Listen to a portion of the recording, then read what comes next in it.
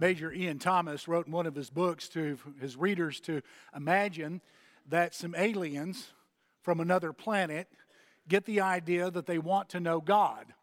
And they've heard a rumor throughout the galaxies that humans on Earth were made in His image. And that you can look at human beings and should be able to tell something about Almighty God. And so they gather in a spaceship and they come to the Earth and they visit. And they start drawing conclusions from the behavior and the words that they see about the character and the nature of God. Now, I don't believe in life on other planets, but let's just imagine that it is so. What do you think that they would learn from visiting Earth about our God? What conclusions would they draw if they visited downtown Athens on the weekend?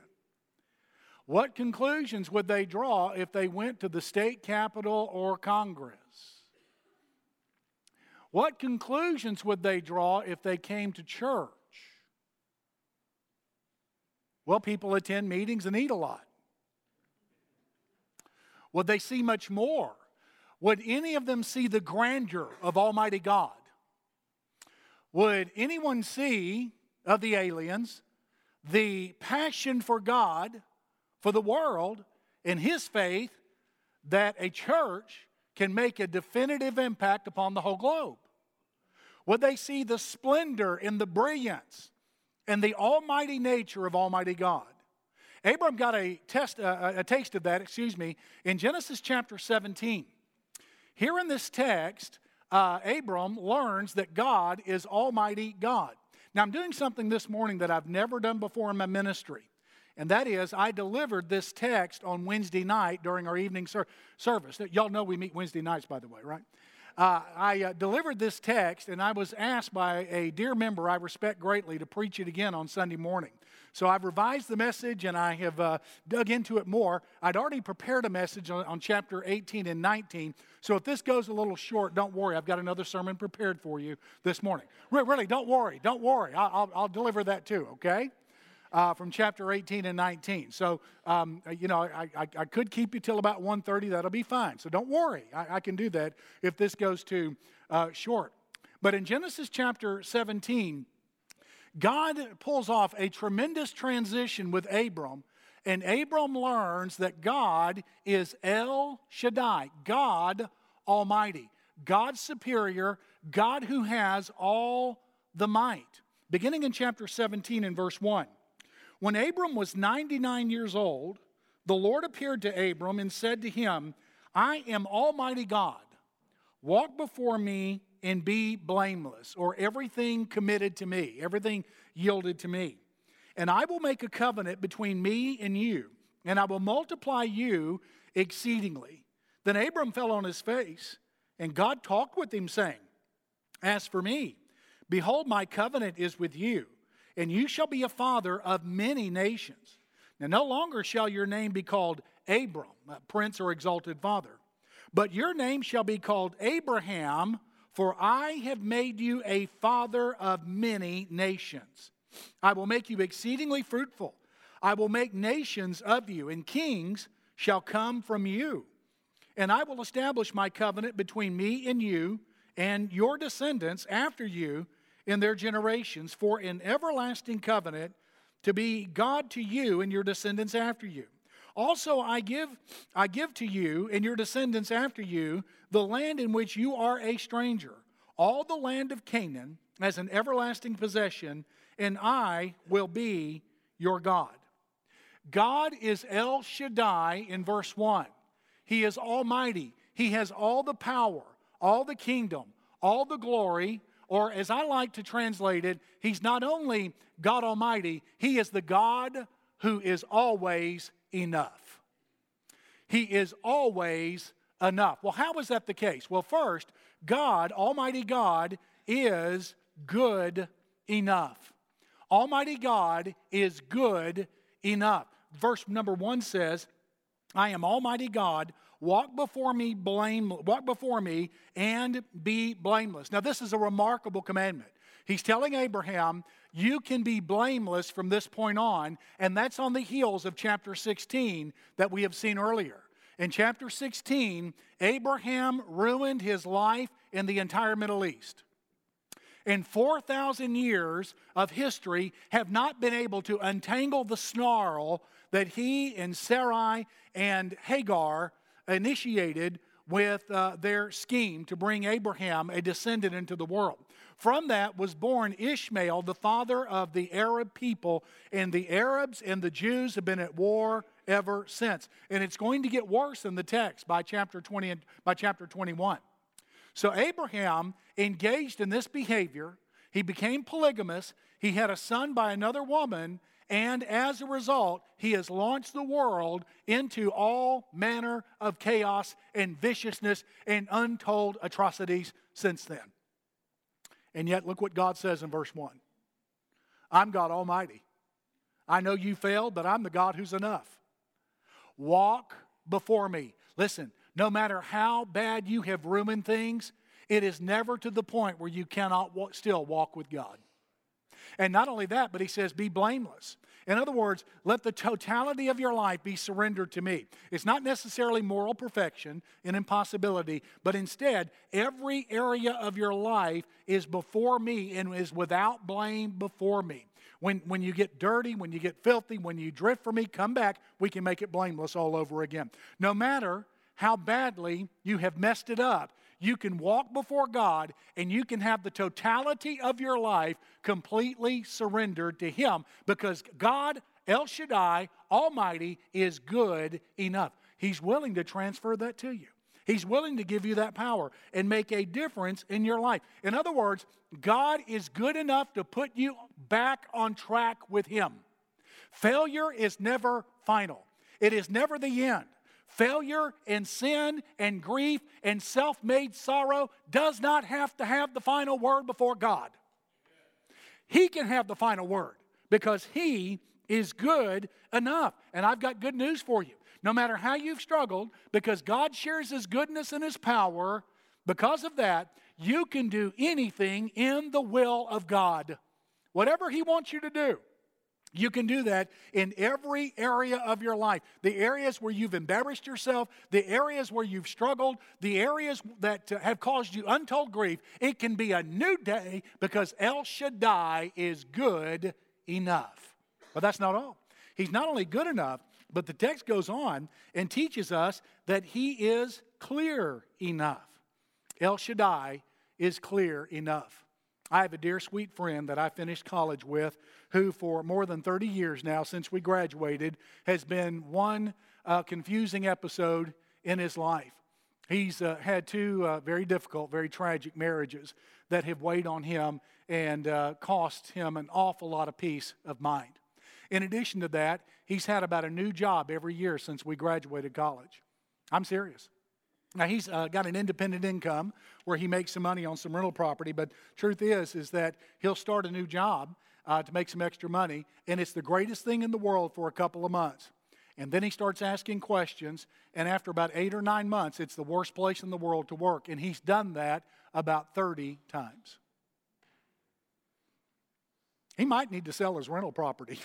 I don't know. He's made too secure by that. But I keep looking at a dear, dear friend, and I see so much confusion. Do you know God does not expect you to live that way? Life does not have to be a revolving series of confusing, heartbreaking realities. You don't have to get it wrong. Chapter 17, verse 3, look what God said to Abraham. Then Abram fell on his face, and God talked with him. God spoke something direct to him, and later on He will as well. Abraham will want his descendant of promise, through whom the Messiah will come, to be Ishmael, his son from chapter 16, who was born 13 years before. He's got great affection for Ishmael, and we should too, for his descendants, because Abraham did and God does. But Abraham will ask God, look, I don't want another son. I want Ishmael to be the son of promise through whom comes the nation and the kings and the Messiah. Would you do that? And look at verse number 18. And Abraham said to God, oh, that Ishmael might live before you. Then God said, no. Sarah, your wife, shall bear you a son, and you shall call his name Isaac. Do you see how particular and defined God is here when he speaks to Abraham? Do you see? What God does is he tells him, no, Sarah will have the son. Not just any woman in the world of the multiplied possibilities, but Sarah.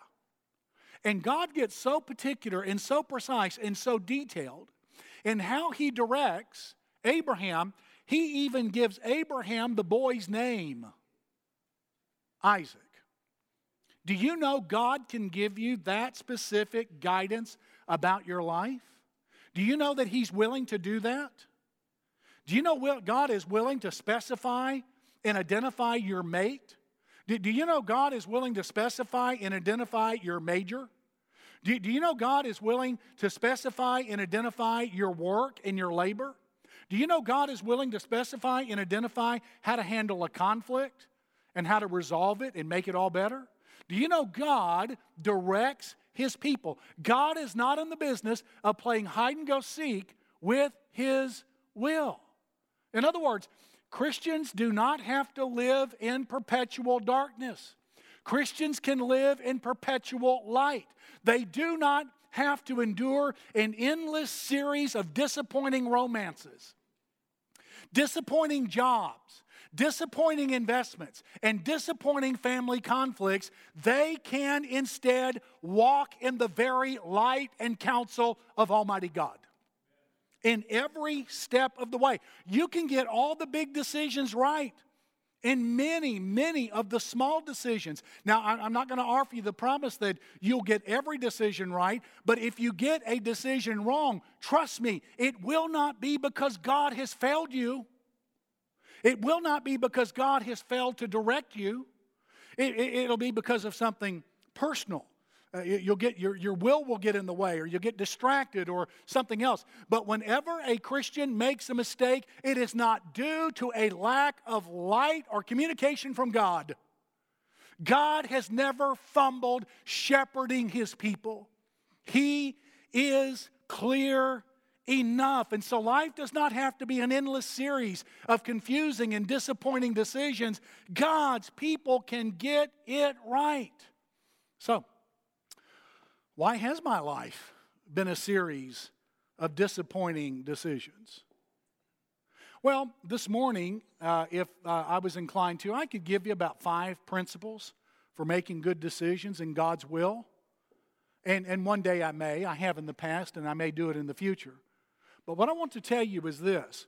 There is one single thing you can do that if you're willing to wait on God, if you're willing to seek good counsel, if you're willing to stay within the boundaries of the Word of God, okay, you will get your decisions right every time. One thing. Surrender. If you will surrender to what God wants for you, you will get the decisions right. Well, I've surrendered and I haven't got it right. Well, listen, God probably told you and you're not willing to do what he told you. God doesn't fail. Surrender. Yield. Bow it all. When you do, God is always faithful to give guidance. Surrender to his timing. Surrender to his wishes. Surrender to the largeness, the big vision he may have for you, or the small one. Whatever it may be, simply surrender and tell God, God, I'm going to do what you want me to do before I know what it will cost me. You see, some people, what they want to do is they want to know what God wants them to do first so they can negotiate and bargain and figure out what they're going to do. God doesn't speak to that kind of frivolous person. That kind of recklessness, that kind of stubbornness. Oh no, listen, when you come to God and you want to know his will, you don't have multiple options. What God wants you to do, what you want to do, what your family wants you to do, what friends want you to do, etc. You don't have those multiple options and come before God and say, God, tell me what you want me to do so I can make a decision. No, when you come before God, the decision's made. You say, God, my only option is to do what you want me to do. And I surrender it all. And some of you need to do that today at the end of the message. God's speaking to your heart about coming to know Christ and yielding your sin and guilt to Him because of His cross and resurrection, and to follow Him in baptism and to become a serious, faithful follower of Jesus Christ within the context of this church. That's where you need to begin. And then there may be something else. But today is the day. We've got a decision to make.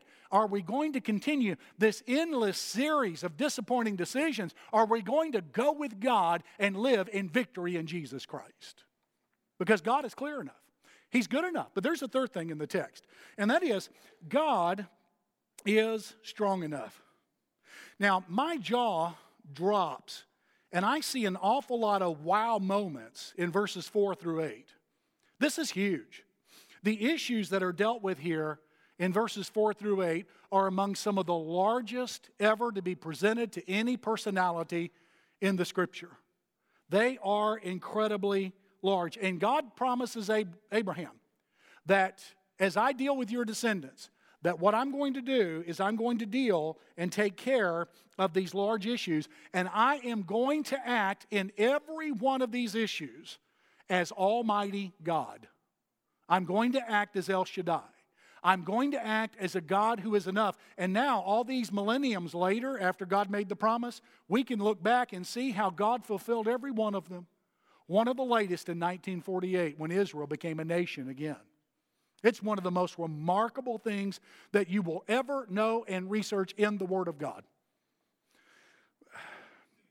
Here he says, I'm going to act as Almighty God, as the God who is strong enough to your descendants in their generation, in their beginning. Verse 4 and 5. Look what it says there. Now, by the way, in verse 1 and 2, how old is Abraham? He's 99. God made him the first promise here that he's reiterating here 24 years before. And here's what he says in verse 4. As for me, behold, my covenant is with you, and you got one son in this world. You shall be the father, what? Of many nations. In fact, God is so emphatic with Abraham becoming the father of many nations, he changes his name to Father of Many Nations. Can you imagine Abraham going to his 300 ranch hands, walking into their tent and saying, from now on, fellas, you got to call me a different name. Well, what is it? Well, it's been Abram, exalted father or prince. Now you're going to call me Father of Many Nations. If anyone is drinking a Diet Dr. Pepper, that's a Diet Dr. Pepper moment through the nose. That's exactly what it is. Are you kidding me? You've got one son. You're an old man. From an older man, God brought about the nation of Israel. Age is absolutely no limit for any child of God. And it can't be. Now, I know and understand and sympathize with some of the discouragement that comes about with age. There are just so many losses that come the older you get. You lose spouses. You lose health. You lose friends. You lose family. You lose traditions. And the pace of change picks up. And I've got news for you. If you place your hope in these things, you're going to be constantly disappointed. Because the pace of change is not going to slow down in our world. And there's no way that you can hold on to everything that's precious to you and not lose something. That's why you don't hold on to it. You give it to God and you hold on to God because you can't lose Him if you know Jesus. God said to Abraham, in your latter years, you're going to become the father of many nations. A whole nation is going to generate from you. Well, Sarah would die, and in chapter 25, he'll marry Keturah and have a lot more sons and bring them into the world. And so he's the father of the Arab nations, 422 million today. He's the father of Israel, and then all those other boys in chapter 25, and what came from them about 4,000 years ago. Well, that's precisely what happened. Though at these end of days, Abraham is 99 years old. And so God acted as Almighty God, the God who is strong enough in their generation. But then their exaltation. He said, I'll make you exceedingly fruitful. Do you know how many of Abraham's descendants win the Nobel Peace Prize or the Nobel Prize for literature or science or these other awards. There is a disproportionate amount of Abraham's descendants among the Jews who win these awards on an annual basis. It is just remarkable the enormous contribution to science and literature and philosophy that Abraham's descendants have been to the world. They have been fruitful. And so God will act as Almighty God and the God who's strong enough in their generation, their exaltation, their multiplication. I'll make many nations of you, and even kings will come from you. And then their regeneration. Verse 7, I will establish my covenant between me and your descendants after you and their generations for an everlasting covenant. Beginning in about 1970, the rate of Jewish evangelism and conversion began to pick up in the Middle East and around the world.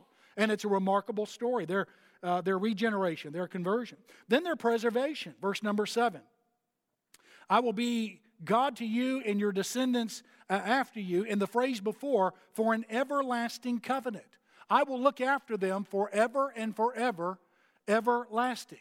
Haman's gallows could not eliminate the Jewish nation. He sent an Esther to intervene. Goliath could not eliminate the Jewish nation. Pharaoh could not eliminate the Jewish nation. The Red Sea could not stop the Jewish nation. Jonah's whale couldn't stop the Jewish nation. Adolf Hitler could not eliminate the entire Jewish nation. It's not likely anyone else will either. God has preserved them through the generations, and that's what he promises here because he has an everlasting covenant with them. And then verse 8, their restoration. Also, I give to you and your descendants after you the land in which you are a stranger, all the land of Canaan, which they received back in 1948, defended in 1967, and continue to do today. God has fulfilled this promise. Now look, I want you to notice this. This is terribly, terribly important if you need a mission and service in life. If you're interested in church ministry and anything that goes with it. These are the kind of large issues, and these are the kinds of words you would expect Almighty God to speak.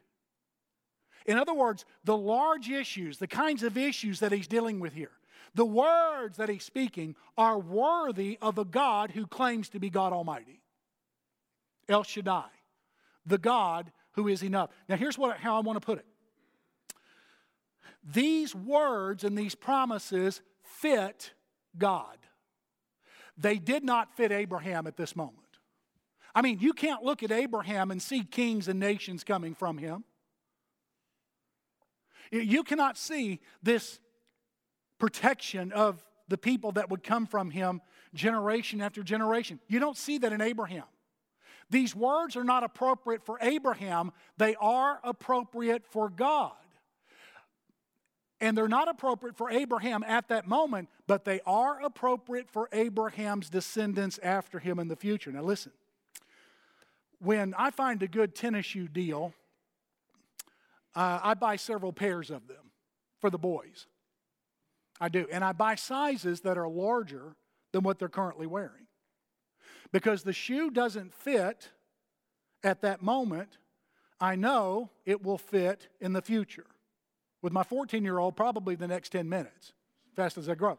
But that's what I do. I look out for shoe deals, and I buy shoes that are larger than what they need right then. And I can pretty well anticipate how big, especially Luke's feet, are going to be one day in the next size. And so I'm preparing for the future. So the shoe, listen, the shoe doesn't fit at the moment, but it will fit in the future.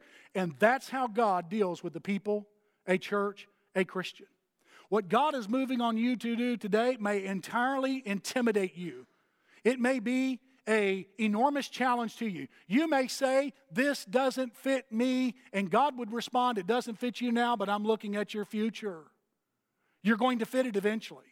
You don't see all the work I'm going to do with you between now and then. So here in the text, God's will looked nothing like Abraham, but it looked everything like Almighty God. It looked exactly like God did.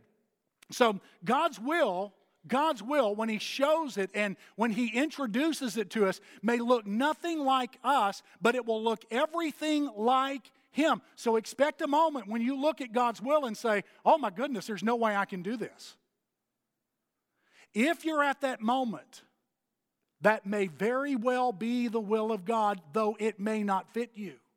It may do that with your life, your heart, your soul. I remember back in December of 1989 when God laid on my heart I was going to marry this girl, it scared the daylights out of me. And I tried to run from it for 6 weeks. I was overwhelmed with the responsibility. I thought, how in the world am I going to contain all that energy? And I haven't. I've enjoyed it. And I thought, that doesn't fit me. The same is true with a vocation. The same is true with a large number of issues in our life. It's true also for a church when they call staff. It's also true for a church whenever they think about buildings. We don't do necessarily what fits now. We do God's will because it will fit in the future, and that's what we've got to keep in mind. God always gives us shoes that may be a size or two larger when we do His will. Because God is strong enough. And you have to understand, God's not trying to accommodate your weakness. God is not accommodating your weakness. God is doing things that are entirely consistent with the God who calls Himself El Shaddai, God Almighty, the God who is strong enough. That's what God does. Almighty God is strong enough. So you got to make a decision. Am I going to continue to underperform, where the most exciting thing I do for God is attend a covered dish lunch? Or am I going to venture with God, who does wonders and does wonders in my life? So Almighty God is strong enough. But there's a fourth thing in the text, and that is Almighty God is worthy enough. Now I read here in the text from verse 9 to the end of the chapter, and I must tell you, I tremble. It's painful. Not necessarily negative, but it's painful. Because God commands Abraham to go public with this commitment He made back in chapter number 12. And He does that with circumcision. Now, we're mature here, and I will be delicate, but this was serious stuff, and it's dominated Jewish thinking all these centuries later. He said, I want you to engage the males in your home in circumcision. Now, these were not all infants. I don't know that there's a single infant in the home. These are grown men, or at least teenagers. And He commands circumcision in the text. Can you imagine that conversation? Walking into the tents of the ranch hands, and He announces to them what God has said, and they say, you're going to do what? It was not all that common there. It was practiced among some peoples in those days. But can you imagine the conversation that takes place? I remember when the doctor came to us and told us in the hospital what they'd be doing to our boys, I got dizzy thinking about it. And that's no less difficult here. And there is not a sterile environment here. There are no surgeons. There are no medical instruments at all. And this is what they do.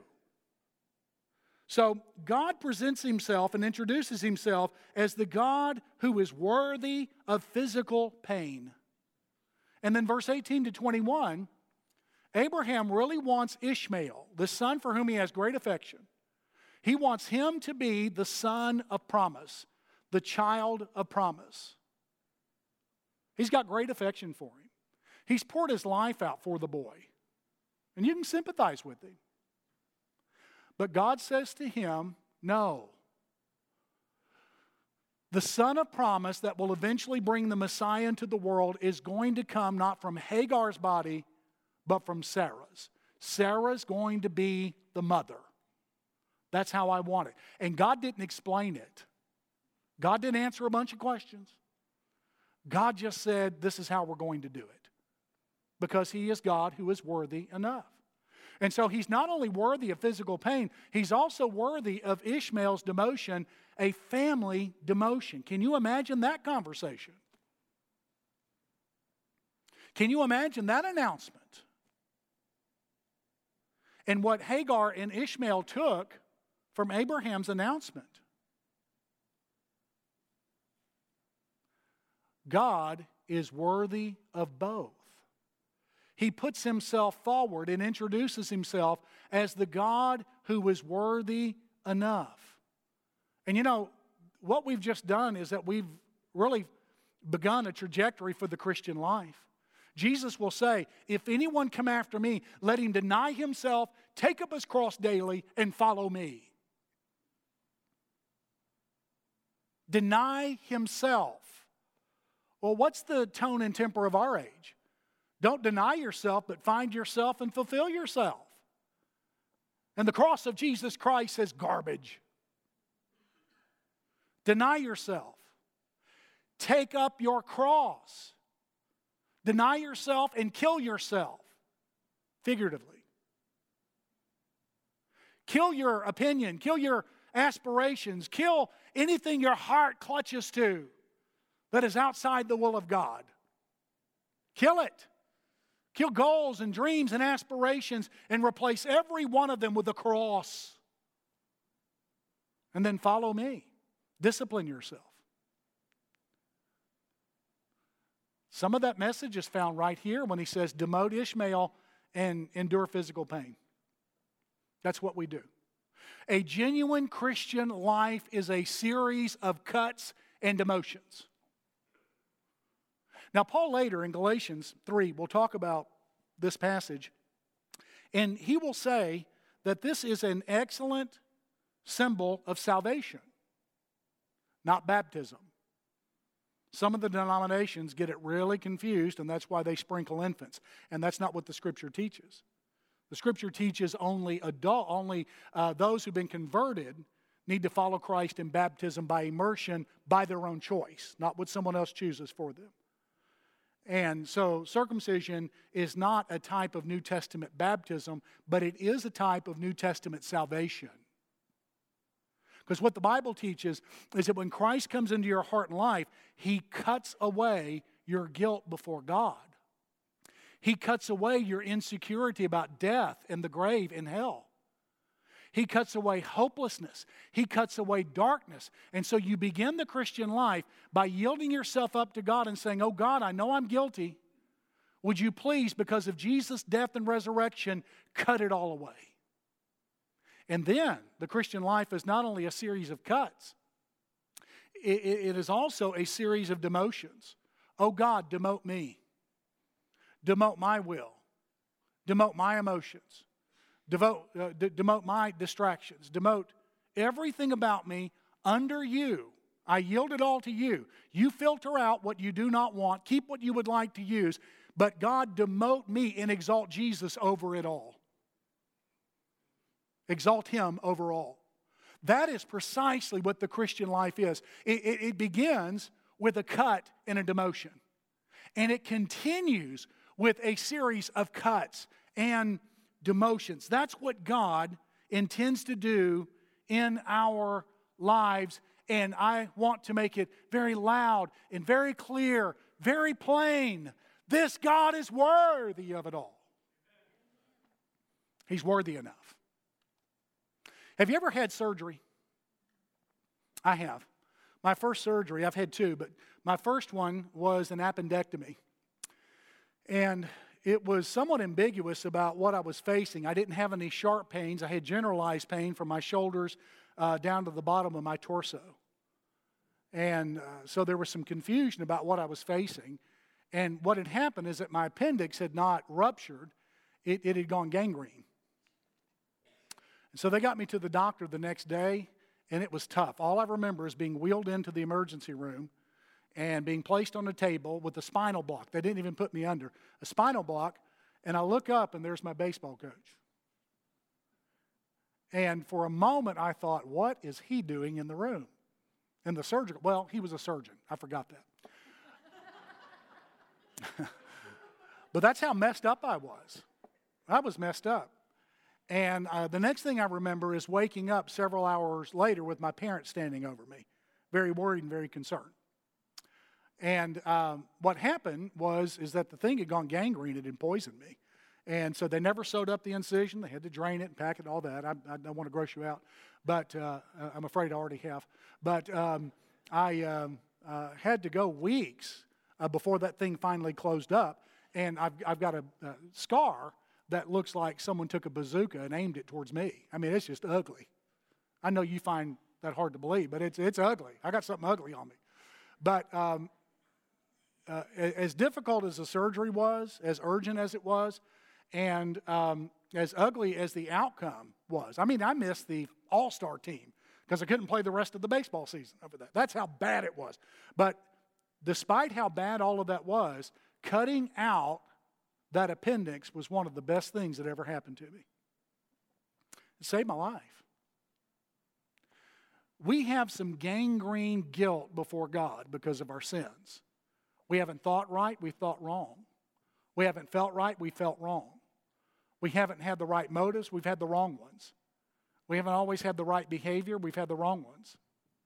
We have not done what we are to do, and we've done some things we're not supposed to. And the Bible says, there is none righteous, no, not one. That's what we've had. And so we're gangrene before God. One of the best things that could happen to us is to invite Christ into our lives, and He comes cutting all of that away before God and healing it up. That's the kind of Savior that He is. And He'll begin to do that with you if you will demote yourself. Demote self. Demote self-righteousness. Stop believing that you're okay with God. Stop believing that. If you've not come to Christ, that's not true. And God doesn't accept us just as we are. That's not true. He accepts us only when we come into Jesus Christ.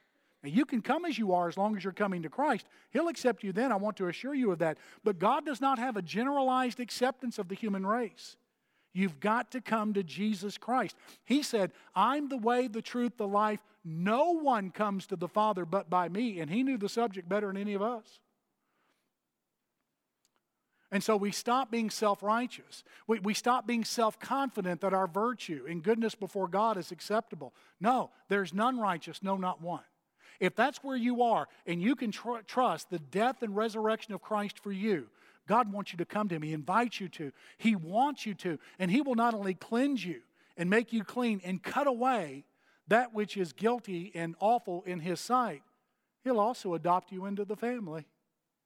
And He'd love to do that today. It's so important to Him that that happens to you today that He slaughtered Jesus Christ at the cross like a sacrifice and raised Him from the dead. Let's pray about it. Father, thank You in Jesus' name for the good news of the gospel. We bless You for it.